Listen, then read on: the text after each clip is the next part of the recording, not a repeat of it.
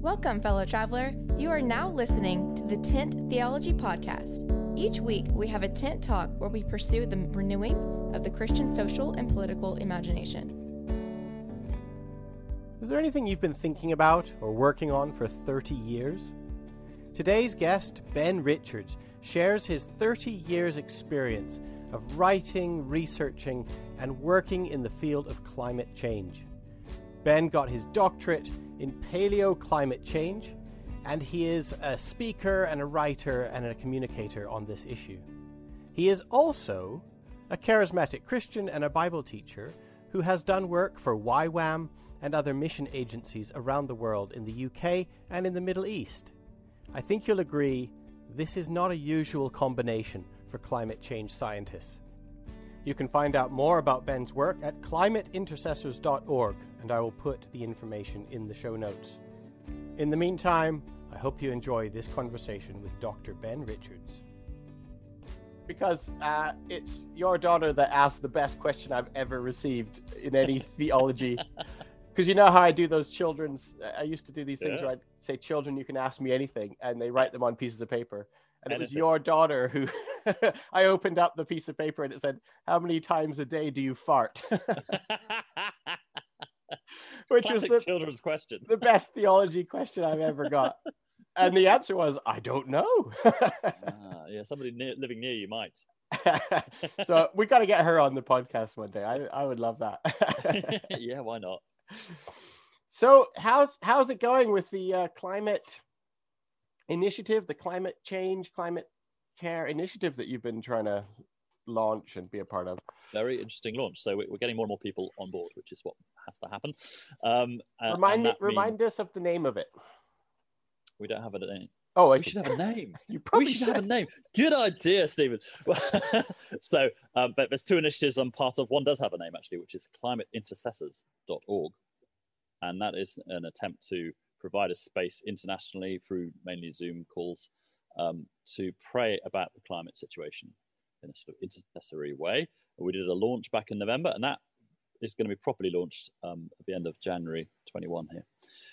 So that's experimental. It's like, let's all learn together. We found out already that if you can pray about anything else, you can pray about the climate. You don't have to know much about the climate, but having a few people on the call that do know a bit about the climate helps to pray sometimes. And yeah, it's really interesting. And we've already seen, well, one definite thing we prayed about has changed dramatically. There's been a change of policy. Other things, I think we have seen a shift, but it's not quite as obvious as that one. So yeah, that's just fun. That's about putting yourself in a position where God could say, please, can you pray about this one? Because I'd like to do something, but maybe God's hands are tied or something. So is something this similar to that?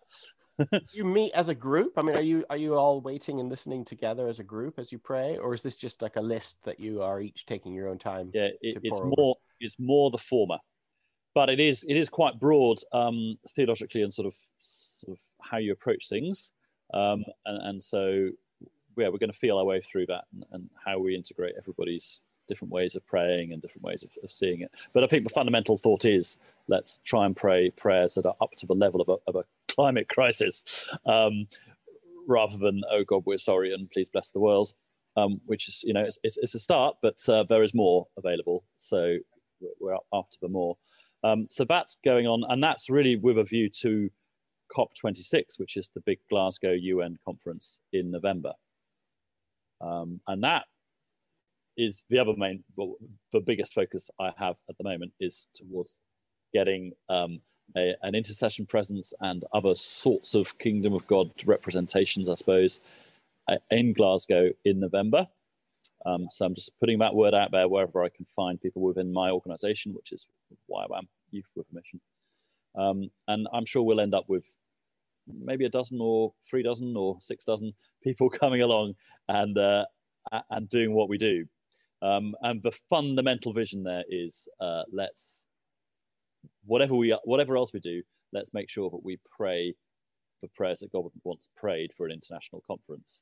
None of us have done that before specifically. We've done prayer in other settings, but let's find out what we can do to help this thing along in God's scheme of things. Well, what would a successful, you say we do whatever it is we do, what would a successful conference look like? What would... So I think it's pretty clear, but a successful climate conference would be a fair set of enforceable or measurable agreements between different countries to reduce carbon emissions in a way, but fundamentally which is fair, and I suppose which is effective. So it's a very, very complicated field, actually.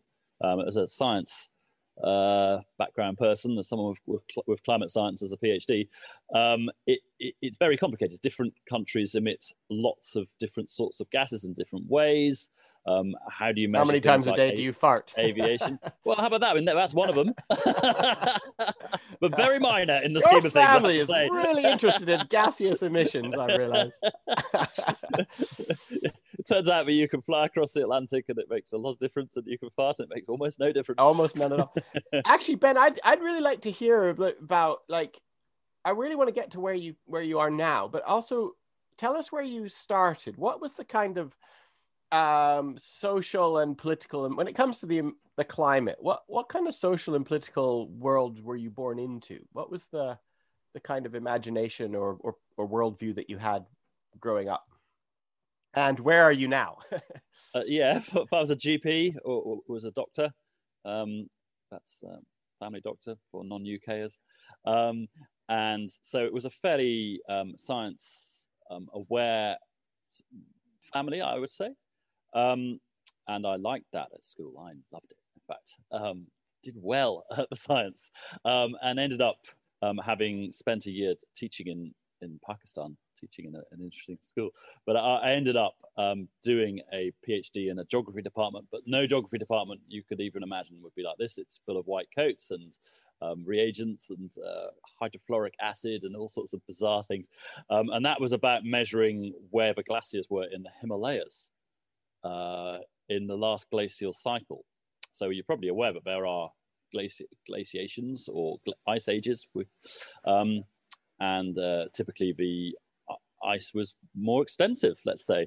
And in the Himalayas, we just didn't know when that was. Was that the same time as, say, in Europe or North America, or was it a different time? And it turns out it's both. And that was what I was measuring. Really interesting stuff. Very interesting part of the world to go to. Wow, it's amazing. But you don't grow up. You don't, as a little boy, you don't say, when I grow up, I want to study glaciation in the Himalayas. How did you get into this? Where did that come from? This whoever does, it was ice just age. Yeah, that was just an amazing opportunity. I think having been there before, I was therefore able to say, yes, of course I can do this, even though I hadn't actually done much climate stuff in my undergraduate geography degree. Were you aware at the time that this was a key issue? I mean, were you interested in the geography and the ice, or were you actually interested in the climate change question? Yeah, both. But as a schoolboy, I started the Ecology Society. So I must have had some already interest. We in those days, we persuaded people to recycle paper and change the light bulbs. All right, that's great progress. But the school saved lots of money as a result of the Ecology Society. I believe it's still going, actually, now the Eco Society. So there was a latent interest, but I wasn't as fascinated in climate science per se. And even having done the PhD, some of that was, let's face it, PhDs can be really boring, and some of that was really boring, although some of it was really interesting. But I've followed it since as a hobby, really, because I had stepped out of the science, having done the PhD. I followed it as a hobby and got more and more concerned as things didn't get better. So essentially, I would sit in scientific conferences in the 90s and say, well, I'm sure it won't get that bad, because they'll do something about it, and there'd be like 3 different scenarios put out there by the scientists, and one would be major changes to our emissions, one would be a few changes, one would be worst case business as usual. We've actually done worse than that in our emissions, worse than business. Yeah. So just because the economy has grown so quickly, and because there's been very active campaigning by fossil fuel groups to muddy the waters, so that people think there is some confusion over the science, which there really hasn't been for quite a long time, actually, for about 3 decades. So you're trained. Your doctorate in climate. Your doctorate is in climate change and geography or geographical science. yeah, it's not actually a discipline. It's geography, geography department, and it's called paleoclimate. All right, so I'm going to go out on a limb here, and I'm going to guess that there's not a whole lot of people with doctorates in paleoclimate who work for Youth with a Mission. Yeah, I haven't found one yet. So tell me, where did that transition come from? At what stage were you starting to realize you wanted to work with YWAM? I didn't realize that. I got, it was the other way around. I got so interested in the people of these parts of the world. I thought, well, really, it would be great to be able to improve their lives in whatever way you can through development and through community transformation, and also through helping reduce the conflicts and misunderstandings they have between each other, and indeed between us as Westerners, I suppose, and people who have been colonized in their recent history. And this was in Pakistan, you were? That's mainly Pakistan, yeah. So I transitioned into that, having found people who are working in it. They happen to be of Youth for Mission. I think I'd put it that way, which is, it turns out, is an amazing network of people with really brilliant values in lots of ways. But it's very diverse. Gosh, it's a really interesting bunch of different people. But it does allow you to do pioneering things quite well, quite in new ways, new things in new ways, I suppose. So it's a little bit about what it's like to be to care about the science of climate change and the politics of climate care, and to also work with a charismatic outfit. Where do you find it a happy home? Where are the charms? Where are the challenges? What does it feel like to care about these things while working? That's a hard question, Steve. I think what is good and where it works is there's a generally quite holistic view. Okay, charismatic, yes, there's a label there, but it is broad actually, and many people recognize the holism, is that a word? Holisticness of the gospel. So you're not just dealing with forgiveness of sins, you are dealing with healing of your inner life, you are dealing with how to transform societies, you are dealing with how to say how to operate as a family and how to live as community and things like that. So there's a recognition that this isn't some narrow little religious thing. If you say the right thing, you're fine. But there's a deep work of God that's needed, which actually goes into lots and lots of areas. So from that, I've met other people within the movement who can see that God is interested in, let's call it creation care, at a very fundamental level. So although other people haven't thought of that yet, or only just thought of it, there is a space to be worked out in that sort of thought. Now, listeners can't, if you're a listener to this, you can't see the Zoom call, which I'm looking at. And when Ben said, let's call it creation care, you had a little cheeky grin on your face and you paused. What else would you call it? What is it about that phrase that caused you to stop and grin a bit? Well, we all like the idea that God made the earth and that therefore he cares about it, right? Right. As a scientist, you come across people who are strict 7-day creationists from maybe 6,000 years ago, and it's a real shocker because there's so tiny attempts at evidence at that. There's no evidence of that really compared to the evidence for a long earth and some form of development over that time. So, as soon as the word creation is mentioned in a scientific setting, then people are, oh my goodness. And yet, those Christians who have developed the understanding more of God caring for what he made have labeled it creation care as probably, I guess, the least bad option. I have asked for an explanation of how that developed, and nobody's quite given me it, but I'm sure there was a great discussion over the last 2 or 3 decades of what are we going to call this thing, where we're trying to remind people of the depth of God's concern for what he built. I mean, is that stewardship? Was that what we like to call stewardship or dominion? This is a really interesting question. The word stewardship does capture quite a lot, and it has currency because we're used to money, currency. We're used to the idea that you should look after what you have. There's that parable of the talents and so on. But actually, it doesn't capture all of the idea there in Genesis 1:26 and so on, where he says, okay, then now we're going to make some people so that they may look after all these animals and so on. Yeah. So there is more than just a stewardship in that thought, I understand, although you may have quite a lot more than that. But beyond stewardship, there's also a sense of loving, Okay. and a passionate, heart-filled involvement.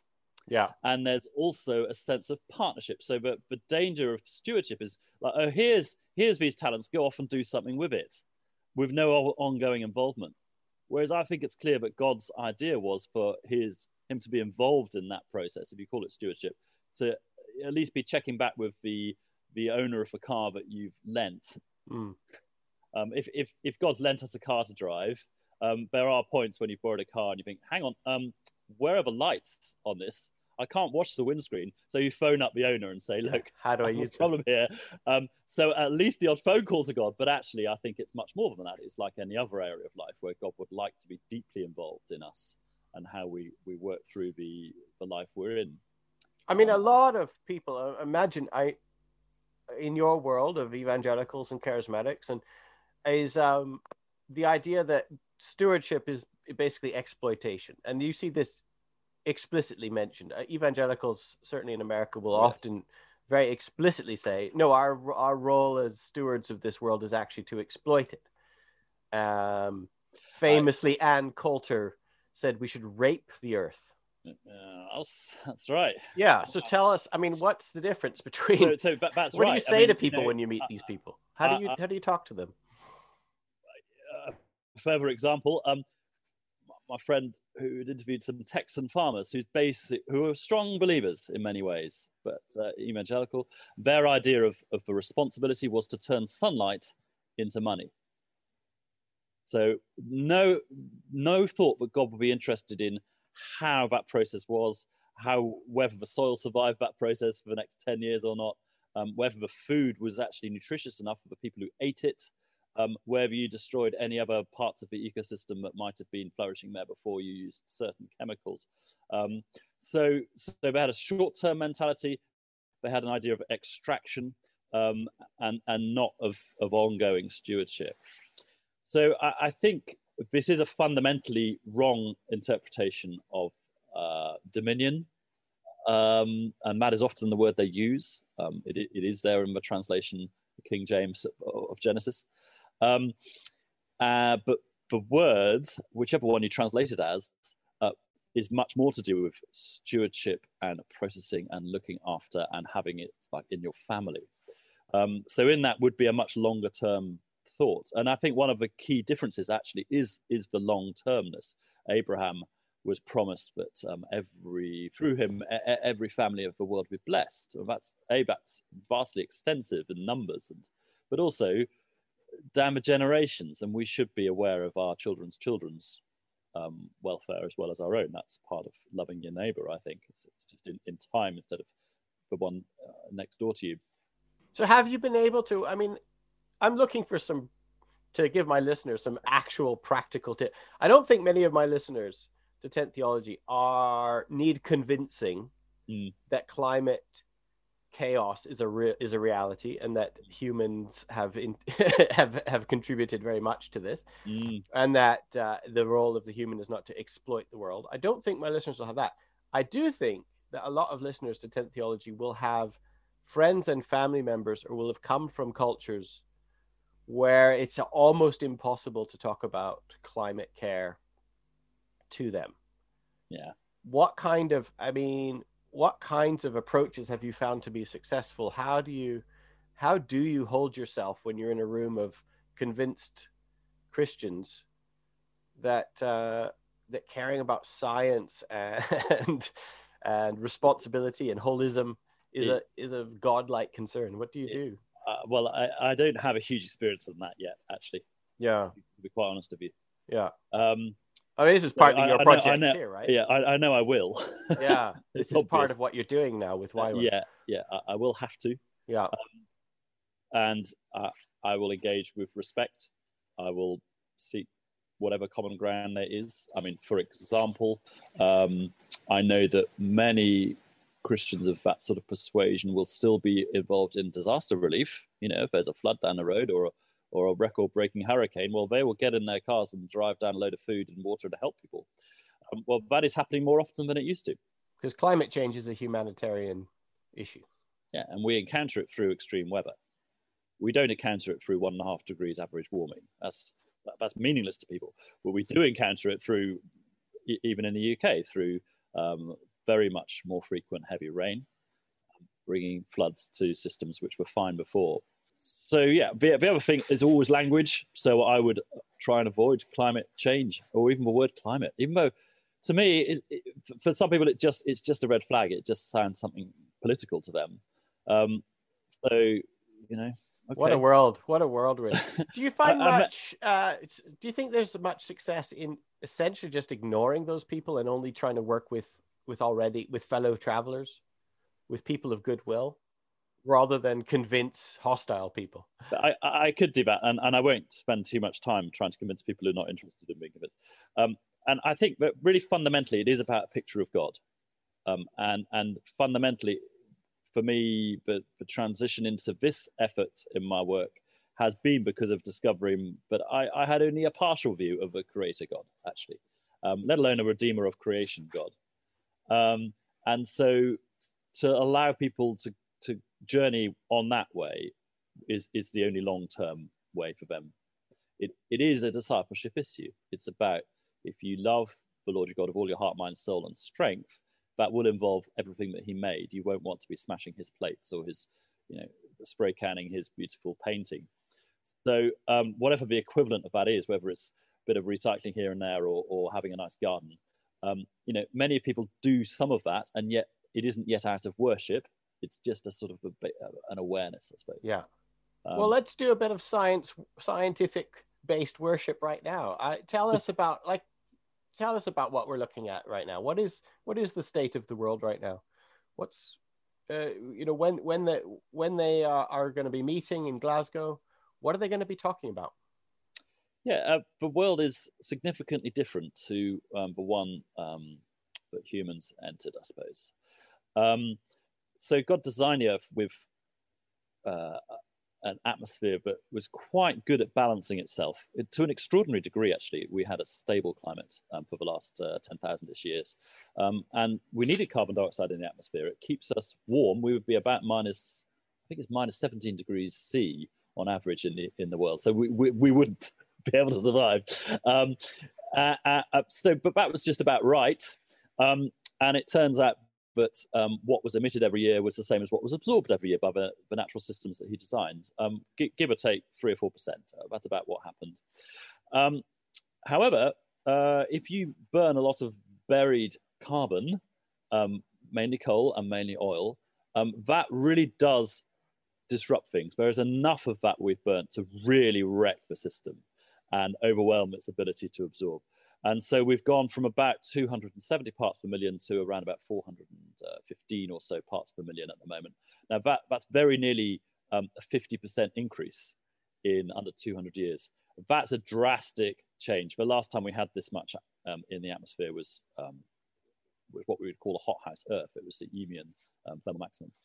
You can look that up if you want, anybody. I suggest skepticalscience.org or .com. They have a really good set of science and answering questions. So what this means is then that we're trapping a lot of heat, which would normally have escaped. And average temperatures, yes, are increasing. So what are the consequences? Well, for a start, anywhere which had ice at its equilibrium level, like the Himalayas, is losing it very, very rapidly because it melts much more than it would have done before. The Greenland ice sheet, which is an enormous 3 kilometers thick, I think, chunk of ice, it's got enough water there, if it was all melted, to raise sea level by 7 meters. There's an important store of water on a global scale. Well, it's melting faster than it has done for many thousands, probably tens of thousands of years. And that seems to be sustained now. So you're getting more rainfall on it. You're getting, therefore, faster melting. Therefore, it gets lower. Therefore, you get more rainfall because it's less high, so it gets less snow. So these are the kind of dynamics which are called tipping points or feedbacks. We haven't yet necessarily reached the tipping point of Greenland, but it's probably within sight. It's very hard to see these things, except in the hindsight, actually. but it's definitely a feedback. Do you see what I mean? That as you've disturbed the system, then it responds by producing more problems. There's others in the say the tundra areas of Siberia and Canada, where you're producing a lot more stored carbon into the atmosphere by decomposing the peat that's been there in frozen state for a very, very large number of thousands of years.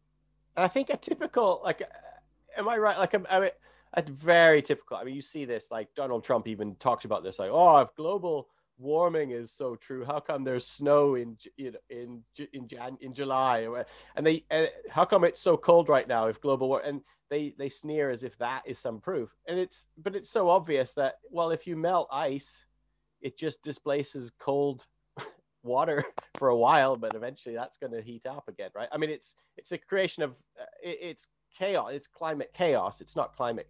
Climate is a complicated thing. Yeah, it's a really, really complicated thing.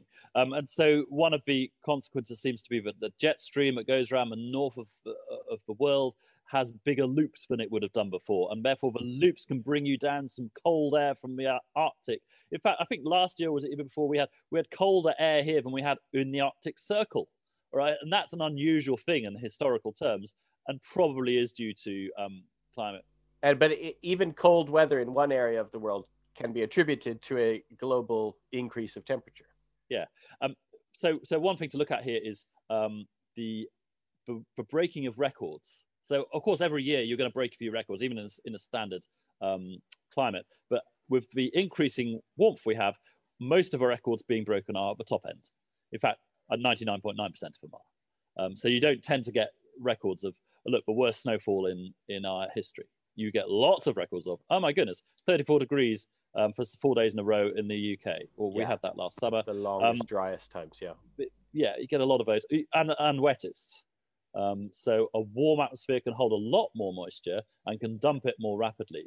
And couple that with slower moving storms, and you have a lot of intense rainfall, which can overwhelm drainage systems that were fine sort of 50 years ago.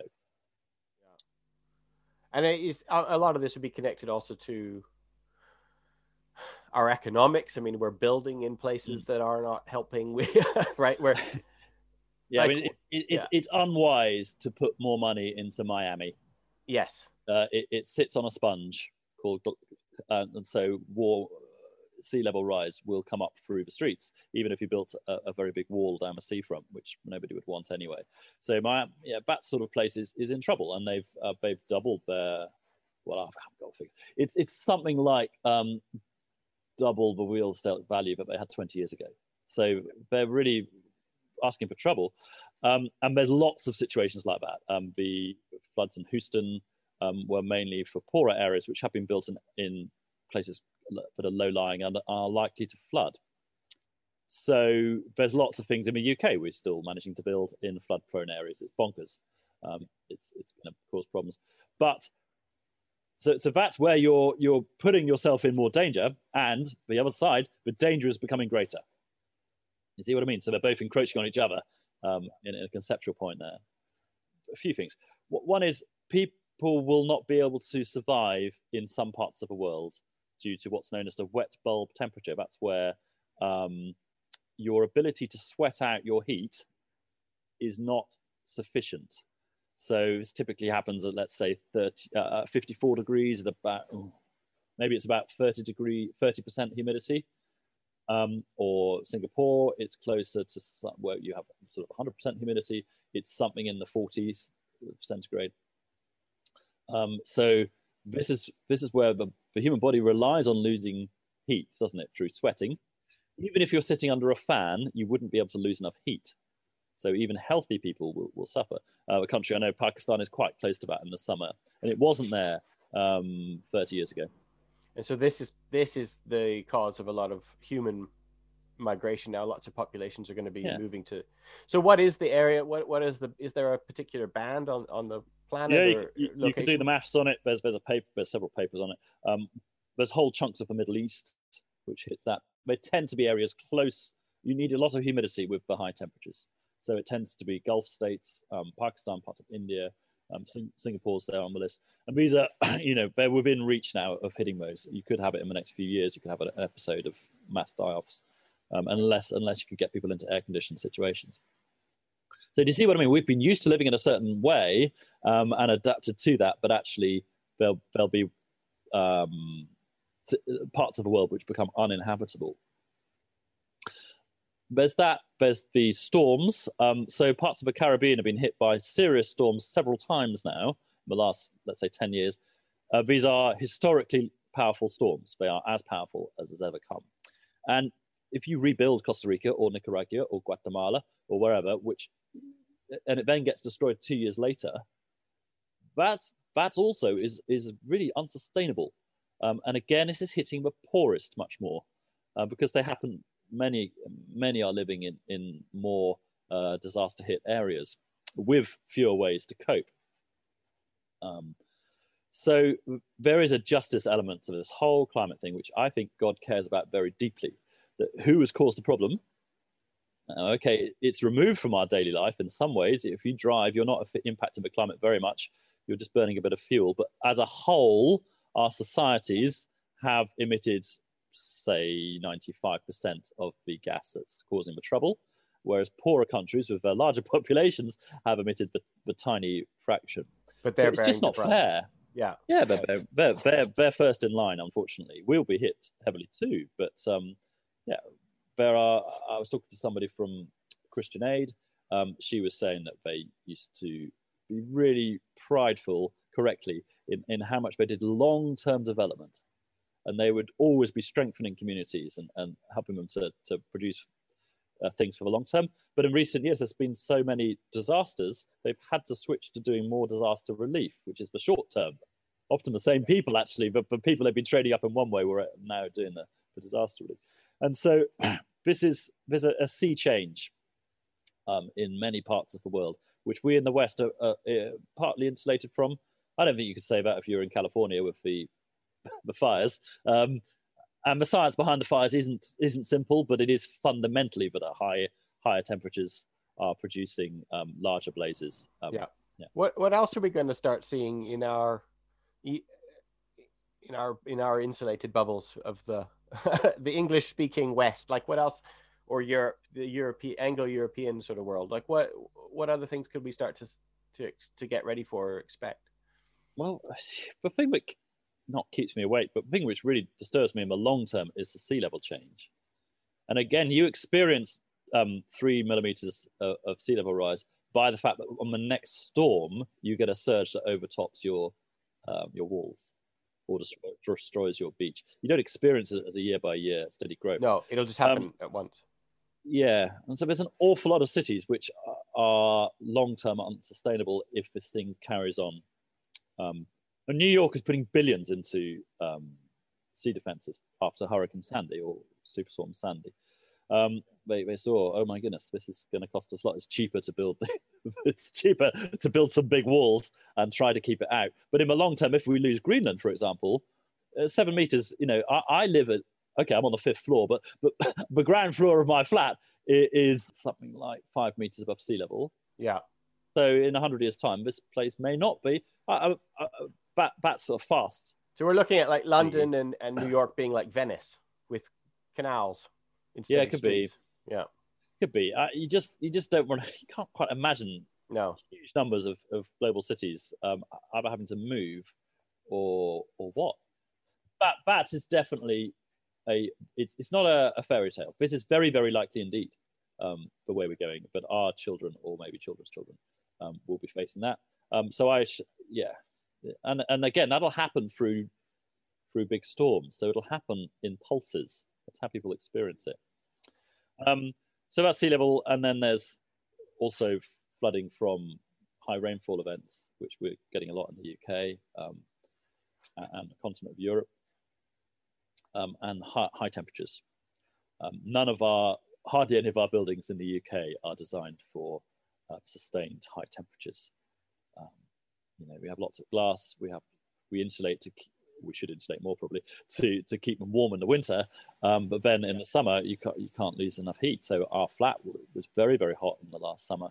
The sun would go down and just shine brightly into all of our bedrooms, and we were trying to put the curtains up and everything else to try to stop it overheating. Now, again, we've lived here 14 years, and that wasn't a major problem in the first 6-7 years, and we've had 3 years of it now, where it's almost overwhelming. In fact, we escaped to Glasgow last summer because it's too much. Let's go on a field trip and get to know about Glasgow and pray in Glasgow for this.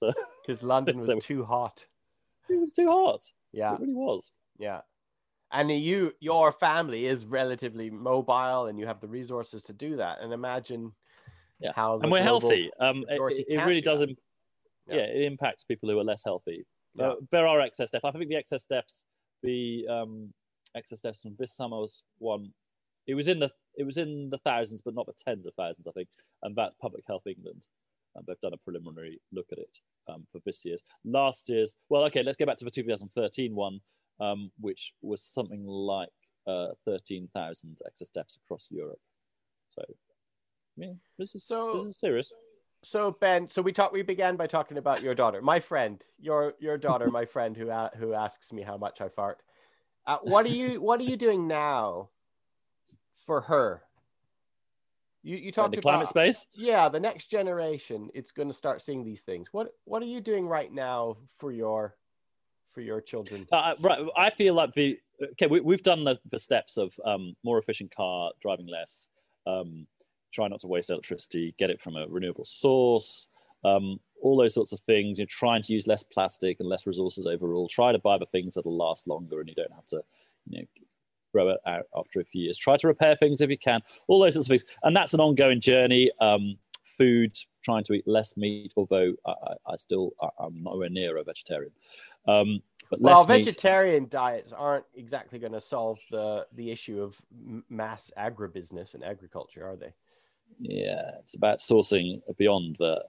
But eating less red meat is a very important way to reduce carbon footprint. Very important, and where you source it from. So, getting it, say, from Brazil, which usually is connected to deforestation. Yeah, that is really serious, and so to eat a lot less of it is a good idea. From an economic, from a climate point of view, it may be the biggest step anyone can take. Actually, once you've reduced your flying, that's probably the next step. Right. So we're just eating quite a lot less of that stuff, but we still enjoy it, and some. I think does that help to move towards local food sources as much as possible? This is it. There's a fundamental thought I have, which is that I think probably food should be a bit more expensive. To considering the impact on the environment, considering the welfare of the animals, considering the people involved, I think probably we're prepared to pay a little bit more for our food, even though we don't have a huge income. So I have every sympathy with people that would struggle with that. But yeah, I think eating less meat is important, but not a simple thing. Yeah, generally learning to maybe unlearn some of our habits about instant access to food, to unseasonal food. Like you shouldn't be able to get strawberries in January. Or if you do have strawberries in January, it's because somebody shipped them all the way over from New Zealand or whatever, right? Yeah, well, but it does provide good jobs in parts of the world that wouldn't have it otherwise. But once it's in a plane, you really are, it's a very costly thing to the environment to put things in a plane and transport. Even if that flight would have happened anyway, it still is. It's very, very damaging. There's all those steps, and that's a journey. And I think everybody can just try to improve by 10% a year or something like that on what they're doing. There are carbon calculators out there. There's one on climatestewards.org, which is a Christian-run offsetting organization.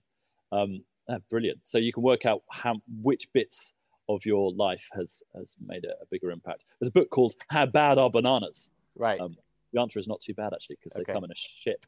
Right. Yeah, right. But How Bad Are Bananas, which allows you to look at the different decisions on the relative impact of different consumer choices.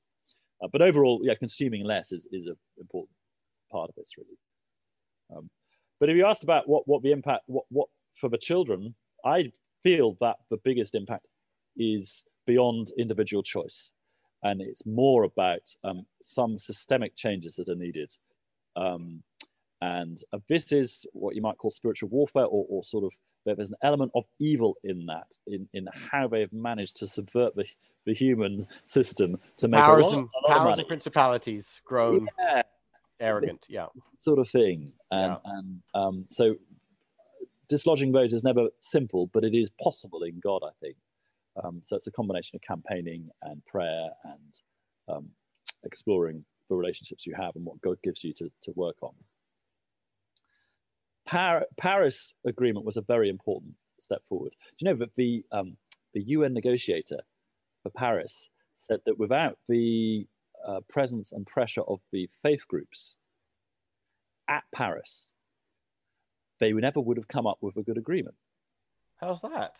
So there's a sense that the moral pressure applied on governments and on negotiators by the Christians and others around really penetrated.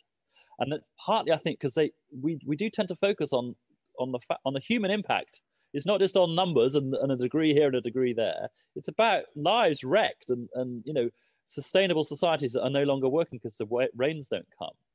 Well, it's like I often say on this podcast, actually, Ben. Like the powers and principalities, the way the followers of Jesus fight the powers and principalities is they put a face to the faceless, right? And I mean, this is what you do. Like the powers and principalities have grown faceless.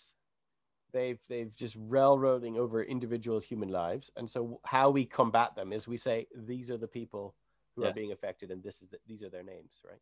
Yes, these are the actual consequences of your bumper profits, and you probably could have made quite good profits without destroying so much. Actually, they just didn't have the creativity or vision to do it. So I think there are many creative options, which, if they went mainstream, would reduce how much impact we're having on the environment enormously and still give us a lot of what we live with. That said, I just don't believe that rampant consumerism is a very good philosophy to live, and that will always have a negative impact. But we could live more simply and happily, and still have, I don't know, some sort of economic growth, if that still might be the wrong word for it, but some sort of ongoing development, and which would be sustainable and much less impacting on the environment. And we need to be much less impacting, otherwise we can't continue indefinitely like this. And this is where repentance comes in, right? Change your ways, change your hearts and your minds, change your ways is part of the approach. Yeah, if fundamentally we have not respected the fact that God made all this and wanted us to look after it carefully, if we haven't done that, then there's a point there, right there, of repentance. Of, oops, sorry, God, I hadn't seen that. Now I can see it. Thank you. Show me more, and let's live a different way. Show me what the other way is. So again, it's about living it out in worship and respect for God, rather than. Well, broad is the way that leads to destruction, right? Broad is the way that leads to destruction. Narrow is the way that leads to life. And it's not talking about some heaven or hell. It's talking about right now. The easy, broad path is destructive. But the narrow, harder path is life-giving. That's the way it works. That's the way the world works. Reality is that way, right? And we're seeing it all the time. We see the destruction happen all the time. It's not like we have to wait for the end of time and for us all to die and go to some weird heaven and hell scenario. It's like, no, we can see destruction right now. All the clues are in front of us, yes. We're experiencing it daily. That's all right. And yet it's recognizing that our choices are limited, I suppose, by the situation we're in, which is partly due to what we just called them principalities and powers, but the system.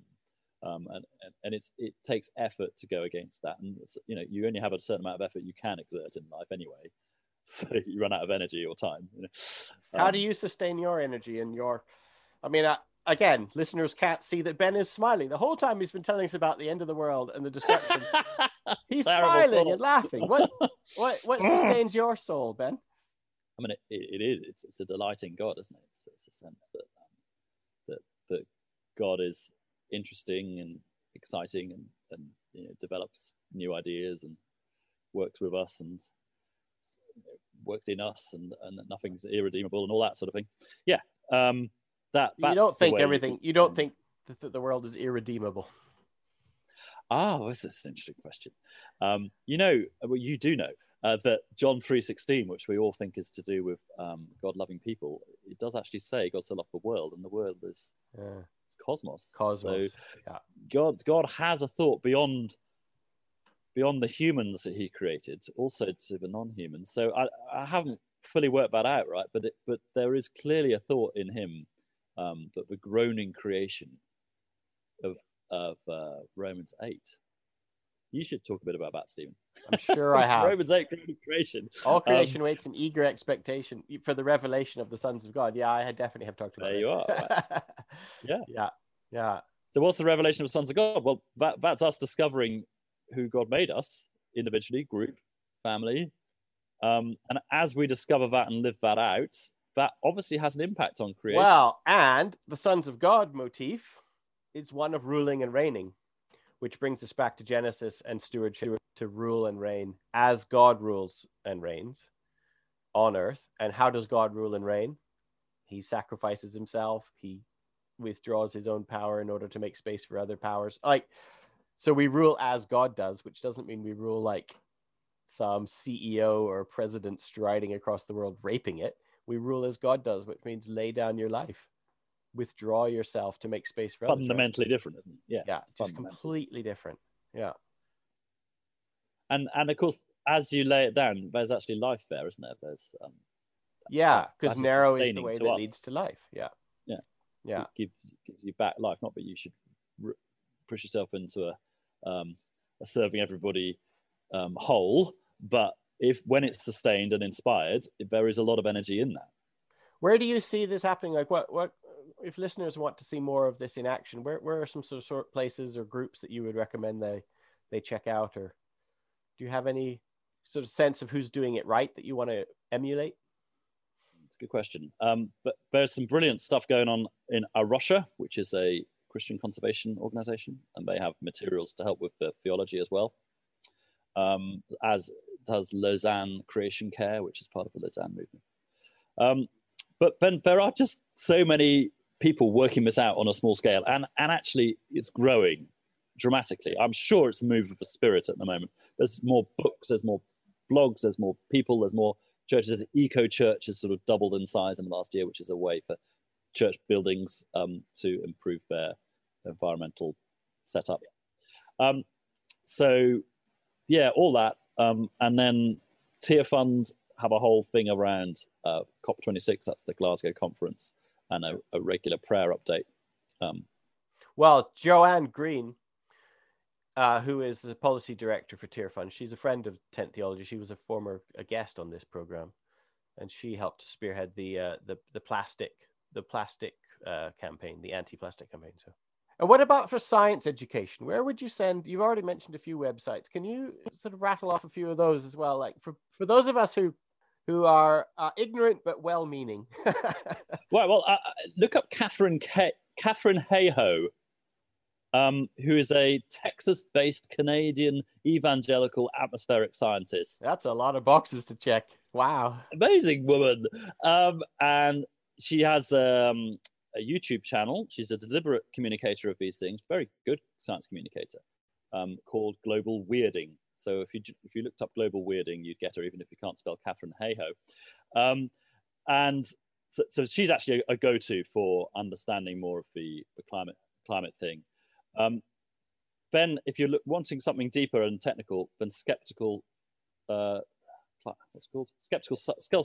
Science is really brilliant and answers with deep, proper answers all of the kind of arguments you get against climate science, which are, should be dead and buried by now, but people still come up with the same old chestnuts.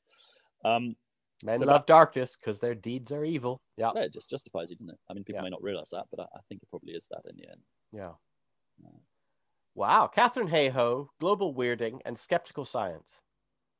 And what about you, Ben? How could we find you if we wanted to find you, or we want to find your work with YWAM or the prayer warrior concept that you're spearheading for? You can see some, look up climateintercessors.org. Yeah. And you can sign up there. You've probably seen me, Ben, if you joined the Zoom. And then we haven't quite launched it yet, but there will be a YWAM COP26 website. We're working out the wording at the moment. And you've referenced earlier on today some of the sensitivities around that, how we word things. So that's coming along. I have thought of doing more posting. I've basically had because of my background, I haven't done much on social media at all, but the kind of questions you've just asked there, maybe I should be putting up the links I have. Other people have done it, but why shouldn't I do it as well? So. Wow. Ben Richards, climate care scientist, charismatic prayer intercessor, educator, father, and friend of mine. Thank you so much Stephen for being on 10th Theology. I really appreciated your time, and I really encourage listeners to seek out you and also the people that you recommended. This has been a fantastic conversation. Please come back again. Maybe if we're still going in 20 years' time, we'll come back and we'll interview your daughter, and we'll find out how she's faring in London, the Venice of London. Love that. Okay, thank you, Stephen. Go well. To further support the show, please subscribe wherever you listen to podcasts. Follow us on social media and learn more about 10th Theology at www.10ththeology.com. Thank you for joining us, and God bless everyone.